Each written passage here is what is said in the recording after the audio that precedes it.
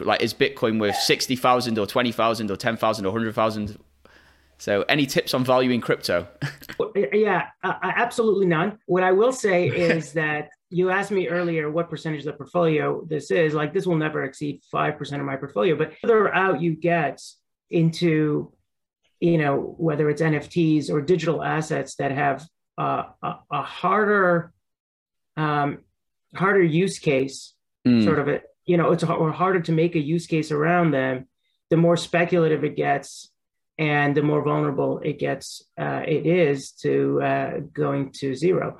I think the beauty of what groups like Andreessen Horowitz and others are doing is they're not really even thinking about the specific coin, although obviously they have invested considerably in that, but they're thinking about the ecosystem around that and the infrastructure that needs to be built to support that. So if you do believe that in 10 to 20 years, digital assets will be sort of central to how we interact financially, socially, whatever, then I think that infrastructure and that ecosystem is critical. And again, I think that's almost in some ways an easier bet to make if you know how to make those kinds of bets. No, that makes sense. So you're betting more on the ubiquitous nature of the technology than the specific. And then obviously if you allocate your portfolio, it's only 5%. I believe a lot of institutional investors, they allocate around 5%. And really